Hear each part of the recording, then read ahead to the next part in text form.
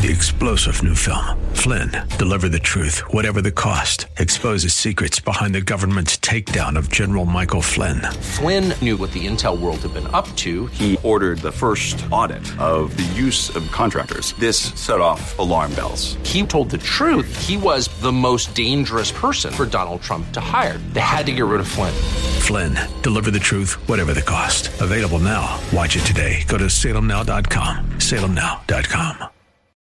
Real Life Radio is sponsored by River City Community Church. Grace and peace to you, and welcome to Real Life Radio with Pastor Sean Azzaro of River City Community Church in San Antonio, Texas. A church that exists to help people just like you find the real life you were created for and then find it to the full. That's exactly what Jesus said in John 10:10. And today it's part 2 of a special Christmas message. Not your traditional message. This one's called The Grinch Who Stole Christmas. Pastor Sean continues to look at some things that threaten to steal the message and wonder of God with us. There is hope. This is Real Life Radio. Ferguson, and now New York City. The racial divide is killing us, folks. This country's more divided racially than we've been maybe in years.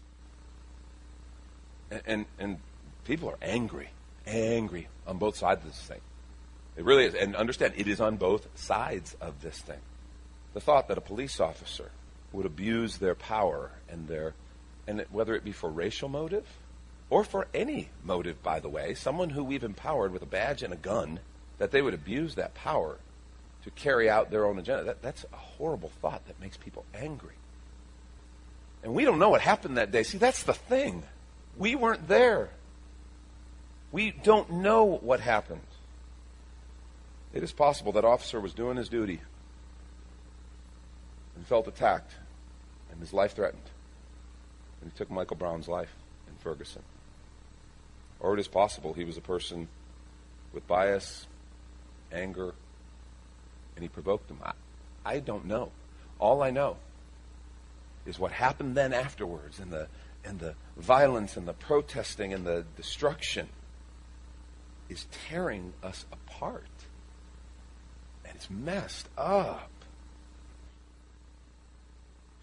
You want dividing lines? Just pick one. Because there's a bunch out there for us. You want to be on the other side? How about the haves and the have-nots? You know, that's a great one. People who have more than me are bad. I should have what they have. I mean, really. The sad part about it is there's people who have more than me, so I can resent them, and that's okay. But then there's people who I have more than, and they then resent me. It's just kind of that whole class envy. One race versus the other. It's not just black and white. It can be Hispanic, it can be Asian, it can be whatever. Whatever reason we need to put someone else down and make myself try to feel bigger. Because that's really at the heart of it. Moral convictions. And we have to understand this conversation we have about gay marriage. This is a moral conviction thing. And what I'm going to say to you folks, we have a strong belief about what the Word of God says and what it's about. You need to understand the people on the other side of the aisle from you in this community, they also feel a strong moral conviction about this. And in the midst of that conversation, while we have to stand for what we believe is truth, we also have to remember that God called us to see people as something sacred and something eternal and something valuable. Liberal versus conservative, Republican versus Democrat, men versus women. We haven't even talked about that one. Guys, the gals are taking all the good jobs. They're trying to take our jobs. In fact, there's several on our staff trying to take my job. I'm watching them like a hawk. Christmas, we will argue over Christmas. Can we celebrate Christmas? Am I violating someone else's religious right if I have Christmas lights up? I don't know. I don't want to be offensive. Maybe one light, just a little kind of floodlight in my yard. Something, I don't know. We will find a way to divide. And it always has as its root, kind of, you took something from me. You're trying to take something from me. You're trying to keep something from me. You owe me. Do you know what the common thing is? Me, me, me. I wish I could say, by the way, this is just something out in the world, and we in the church have gotten it all figured out, and we're so much better. But I can't. Because we have taken it to an art form in the church, this idea of disagreeing, because we can turn it into a holy war. And now, I'm on God's side, and you're on, the devil's side if you disagree with me. And we do. We find disagreement, and it's really often in church, and I've seen dear brothers and sisters over issues that are not, first of all, the Bible does leave some room for different applications. And it's not a salvation issue. It's not one of those things that someone's going to hell over. It's simply a difference of interpretation of a particular passage. I've seen people tear up relations, walk off, and it's all based on I'm right, you're wrong. Disagreements over theology, polity, how we organize ourselves, how we interact in the church, politics. I will tell you, even in like-minded churches, the politics has gotten significantly more divisive in the last 5-7 years. I feel it. Used to be different types of churches, maybe had different types of leanings, but now even within the same church, the politics has become something that has become much more divisive. Sometimes it's just, you're not letting me do what I want, so I'm mad and I'm going to leave. It's control. Those arguments you hear churches splitting over the color of carpet, yeah, nobody really cares about the color of the carpet. Okay? It's, you don't tell me. You're not the boss of me. We're all like, preschoolers again. And it's control. You're judging me. Don't judge me. How dare you judge me? Part of the problem is me, I. That's the problem. The finest perspective I've seen on Ferguson was by, of all people, a football player. A really good football player. Tight end Benjamin Watson, who plays for the New Orleans Saints. I had him as a fantasy tight end when he was with the New England Patriots, and he did very well for me, by the way. I had no idea. This dude, when he's done with football, he can pick wherever he wants. He is my hero. Listen to what he wrote about Ferguson. After hearing the news, he wrote, "I'm angry because the stories of injustice that have been passed down for generations seem to be continuing before our very eyes. I'm frustrated because pop culture, music, and movies glorify these type of police-citizen altercations and promote an invincible attitude that continues to get young men killed in real life, away from the safety of movie sets and music studios. I'm fearful because in the back of my mind, I know that although I'm a law-abiding citizen, I could still be looked upon as a threat to those who don't know me. So I will continue to have to go the extra mile to earn the benefit of the doubt. I'm embarrassed because the looting, violent protests, and law-breaking only confirm and in the minds of many validate the stereotypes and thus the inferior treatment. I'm sad because another young life was lost from his family. The racial divide has widened. A community's in shambles. Accusations, insensitivity, hurt, and hatred are boiling over. And we may never know the truth about what happened that day. I'm sympathetic because I wasn't there, so I don't know exactly what happened. Maybe Darren Wilson, he's talking about the police officer, acted within his rights and his duty as an officer of the law and killed Michael Brown in self-defense, like any of us would in that circumstance. Now he has to fear for the backlash against himself and his loved ones when he was only doing his job. What a horrible thing to endure. Or maybe he provoked Michael and ignited the series of events that led to him eventually murdering the young man to prove a point. I'm offended because of the insulting comments I've seen. Comments that are not only insensitive but dismissive to the painful experiences of others. I'm confused because I don't know why it's so hard to obey a policeman. You will not win. And I don't know why some policemen abuse their power. Power is a responsibility, not a weapon to brandish and lord over the populace. I'm introspective because sometimes I want to take our side without looking at the facts in situations like these. Sometimes I feel like it's us against them. Sometimes I'm just as prejudiced as people I point fingers at. And that's not right. How can I look at white skin and make assumptions but not want assumptions made about me? That's not right. This guy's got a career in politics or whatever he wants after football. I'm just telling you. He goes on and says, I'm hopeless because I've lived long enough to expect things like this to continue to happen. I'm not surprised. And at some point, my little children are going to inherit the weight of being a minority and all that it entails. I'm hopeful because I know that while we still have race issues in America, we enjoy a much different normal than those of our parents and grandparents. I see it in my personal relationships with teammates, friends, and mentors. And it's a beautiful thing. I'm encouraged because ultimately the problem is not a skin problem, it's a sin problem. That preach. I'm just serious. I'm encouraged because ultimately the problem is not a skin problem, it's a sin problem. Sin is the reason we rebel against authority. Sin is the reason we abuse our authority. Sin is the reason we are racist, prejudiced, and lie to cover for our own. Sin is the reason we riot, loot, and burn.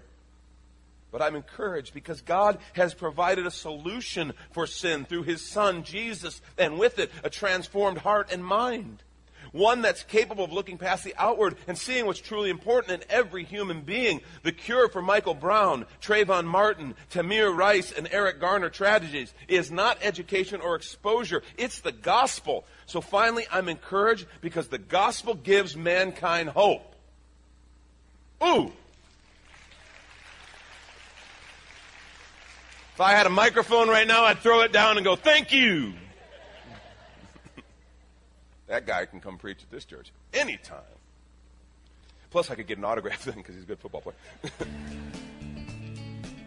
I'm just saying that is unbelievable because that's the heart of the matter. It's not a skin problem, folks. And if we, as long as we think it is, we're going to keep highlighting the difference of skin problem. Instead of understanding, no, it's a sin problem. Racism is just one of many excuses we find to put someone else down and to artificially puff ourselves up. Pick your dividing line.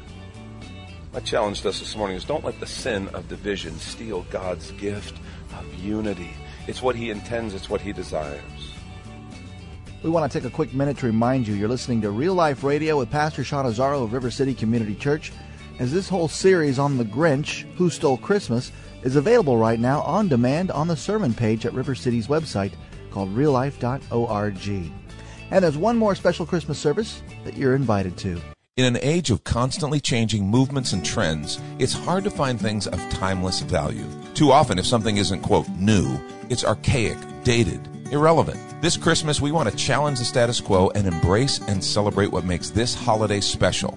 Hi, I'm Pastor Sean Azzaro, and I want to invite you to join us at River City Community Church for a Christmas Eve experience of carols and candlelight, where we will pause to center our Christmas celebrations around the true significance of the holiday. Come for an engaging family service and an outdoor courtyard experience with a live nativity, hot cocoa, and more. River City is located off of Lookout Road, right across from Retama Park. Our Christmas Eve services are December 23rd at 7 p.m. and December 24th at 4 and 5:30 p.m. For regular service times and more information, check us out online at reallife.org. We hope to offer your family a Christmas tradition that reflects the richness and wonder of the season. From all of us, we wish you and yours a very Merry Christmas. And now the conclusion to the message called The Grinch, Who Stole Christmas? This is Real Life Radio.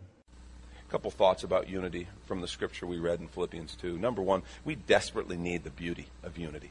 We desperately need the beauty of unity. Verses 1 and 2 used words like this: encouragement, comfort, tenderness, and compassion in Christ. We're supposed to share these things. We're supposed to experience things. Understand, we're talking about unity, not uniformity. Very different. Uniformity is we're all the same, and that is, God obviously had no interest in uniformity. God loves diversity. It's immensely creative. But unity is where we see each other as, while we have beautiful differences, we see that the things we share in common are most core, and they're at the center of who we are. Our hopes, our dreams, our ambitions are designed by a Father who created us for real life. We're in the same boat. It's not uniformity, it's unity. And it's beautiful. Encouragement, comfort, tenderness, compassion in Christ. We desperately need these things in our relationship. And I'm telling you, our world has become so mean-spirited. It's like the whole thing is a mean reality TV show. Reality TV is like the greatest example of it because it's almost like, that's like the American Coliseum. We love to see people crash and burn for our entertainment. Drag out whatever we can. What happened to our empathy? Just the ability to sit and say, wait a minute, I wouldn't want to be embarrassed like that. I wouldn't want that paraded out. Why would I want that for anybody else? Whatever happened to just our sense of, well, yeah, we're different. I may not know that person, but they're a person and so am I, so I kind of want good things for them because we're both persons. Whatever happened to that? We desperately need the beauty of unity. Second, unity begins by following the same leader. Unity begins by following the same leader. That's what Paul said right at the beginning. if there's any encouragement from being united with Christ, I've shared this illustration with, I can't tell you how many married couples, because it's a great illustration for marriage, but really, it's the same truth for any relationship. It's like a big triangle, right? We're all at different places along the line, different experiences, different kind of seasons, and Christ is at the top. And the simple truth is, as you move closer to Christ, you move closer to each other. It's a beautiful illustration for marriage, but it's really true anywhere. As we begin to follow Jesus, it affects what we think is most important. It affects how we view other people. It affects how we treat each other. It affects how we handle our everyday life affairs, how we raise our kids, how we handle our finances. I mean, I have to tell you, I've sat and talked to people in a kind of premarital counseling situation where one of the people is a believer and the other's not. And the scripture says, don't be unequally yoked with an unbeliever. Now, it's not specifically talking about marriage. I think this is just something you need to be careful with. Anything where you're going to be yoked to someone, a business partnership, a marriage. Because my question to this believing spouse is, what are you going to do? I mean, what are you going to do when, comes time to make decisions about how we're going to raise our kids? And you're like, well, the Bible says we should do this. And the person goes, I don't believe that. Yeah, I don't believe that. No, I want to do it totally different. How about how you're going to handle money? And the believer, because the Bible tells us some great ways to handle money and to be wise and to multiply our resources and utilize our resources for good and how to make the most of whatever resources we have. You're going to say to this person, hey, but the Bible says, and I go, I don't care. I don't believe the Bible. How are you possibly going to deal with that? And it's like, it doesn't matter. We're in love. Oh. Wish I could tell you how many in love couples I've seen that after a year, 2, 3 years end up torn and broken in another statistic. Because they weren't following the same leader. See, following the same leader. When I'm following Jesus, when we're following Jesus, it affects everything. So that's the entire course and direction of our lives. And I have to tell you, folks, shared values, shared assumptions, who you're following is extremely important. This is huge. I mean, you need to stop and consider this, especially as we grow in our cultural diversity as a nation, as we become more and more multicultural as a nation. We just need to understand the gifts that brings and the challenges that brings. Because diversity is beautiful. When you start to, shared values, shared assumptions matter. Because when you say to someone, whether it be in business or, well, here we do it this way, and they're like, well, I'm not from here, I don't do it that way. Well, yeah, but we got to kind of have a common framework. We got to know how we're going to treat each other, how we're going to respond. It matters. And in the context of the church, folks, we're supposed to be a model of unity to the world around us, and following Jesus is how that is accomplished. Our mission is more people living real life by passionately following Jesus. Whenever you see disunity in the church, you know what's going on? Someone's not following Jesus. Someone is not following Jesus. Maybe nobody's following Jesus. That's possible. In Isaiah chapter 53, it describes the sin condition. It says, all we like sheep have gone astray. Each one has turned to his own way. Okay? None of us are following him. We're all doing our own thing. And that is a textbook kind of description of disunity. Everybody going doing their own thing. When we're following Jesus, we as the church become a beautiful illustration of peace and unity to the world around us. And there's something in our hearts that longs for that. And it's found in following the same leader. Number 3, unity requires that we share God's value for people. Share God's value. Verses 3 and 4 say, do nothing out of selfish ambition or vain conceit. Rather, in humility, value others above yourselves. Not looking to your own interests, but each also to the interests of others. Value people. When I see my plans, my stuff, or my preferences as more important than people, I have become an agent of disunity. When I see my plans, my stuff, or my preferences as more important than people, I will always drift to disunity. That's a really important idea. And that doesn't mean my plans don't matter, my stuff isn't important at all, or my preferences are totally irrelevant. What it just means is a person is more important. And I mean, we need to stop and understand that. And I'm not talking about, okay, every other person can kind of now lead your life. What I am saying is, when you understand, I have to value people because they matter to God. And it says they mattered to Jesus in verse 8 enough to where he humbled himself and was obedient to death on the cross. You want to know how much people matter? You want to know how much you matter to God? Look at the cross and remember it. Remember him. But you want to know how much another person, your spouse, your boss, your friends, your enemies, you want to know how much they matter to God? Look at the cross. Because he died for them. When we learn to value people. See, here's the thing. Someone asked me after last service, he said, boy, you talked about a lot of really intense political stuff, and you kind of really walked a fine line there. How did you do that?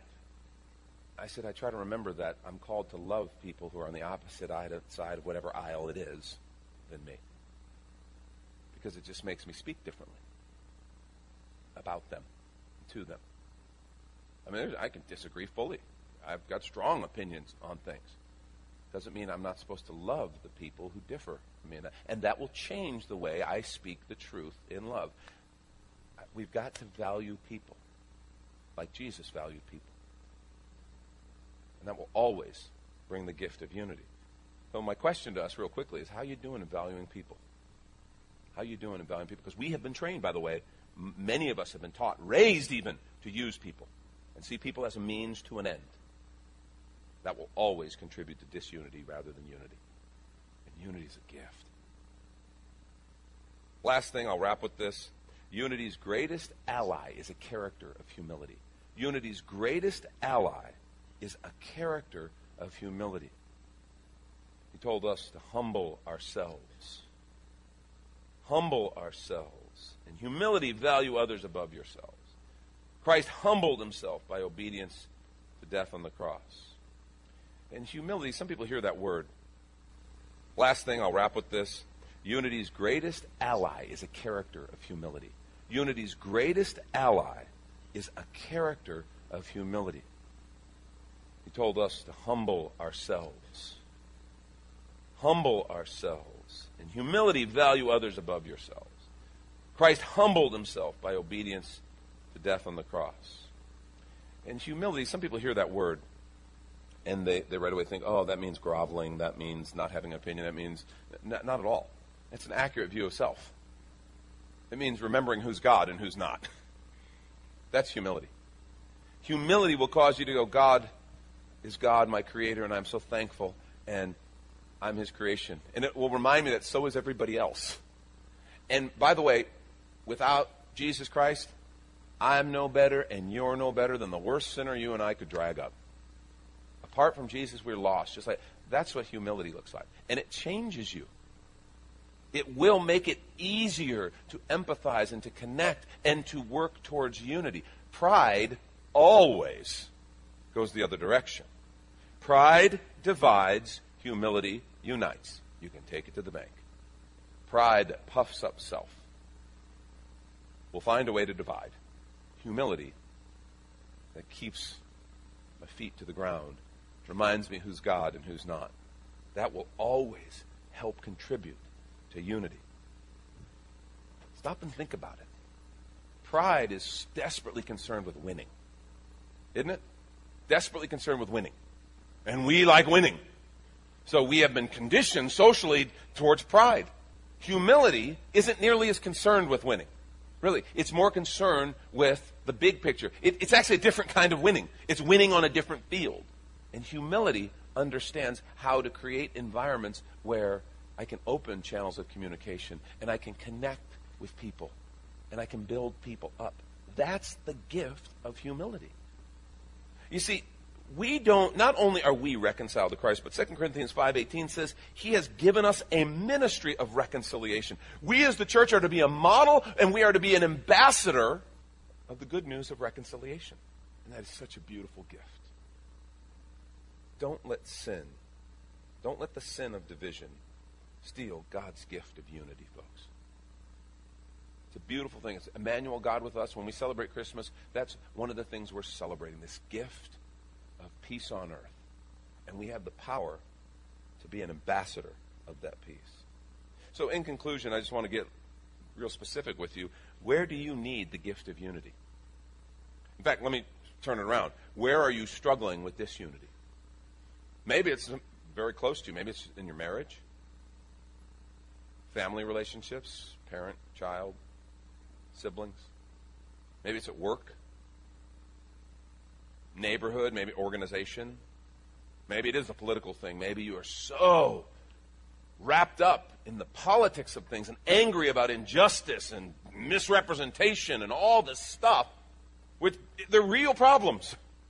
But maybe you're so wrapped up in that you can't even talk to someone who disagrees with you on those issues. You can't even kind of see past it just to see them as a person.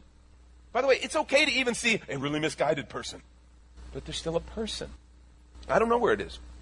I want to challenge us, though. I want to pray for us. I'm just pray that the Lord would give us the strength. Follow Jesus. Follow the same leader. Let his presence lead and guide us. Give us a value for people. Give us humility in such a way that we can be ambassador, catalyst of unity in our relational circles. Thank you, Pastor Sean Azzaro. You've been listening to Real Life Radio, as this message and series is available right now as a free audio and video podcast when you find the sermons link at reallife.org. But of course, you're invited to visit and join us at River City Community Church, located on Lookout Road right behind Retama Park. If you'd like to call the church, the number is 210-490-5262, as Real Life Radio is a service of River City Community Church, and we hope you join us again next time for more Real Life. 3-star General Michael J. Flynn, head of the Pentagon Intelligence Agency, knew all the government's dirty secrets. He was one of the most respected generals in the military. Flynn knew what the intel world had been up to. He understood its funding. He ordered the first audit of the use of contractors. This set off alarm bells. The explosive new documentary, Flynn, Deliver the Truth, Whatever the Cost, uncovers the facts behind this scandal. Flynn told the truth. He was the most dangerous person for Donald Trump to hire. I find out the worst enemy that I'm going to face in my life is right here in America. They took my assessment and they wanted me to change it. And I was like, I'm not changing it. They had to get rid of Flynn. With in-depth interviews, archival footage, and never-before-seen personal records of the man behind the headlines. I just felt like I was drowning. Flynn, Deliver the Truth, Whatever the Cost. Available now. Watch it today. Go to salemnow.com. salemnow.com.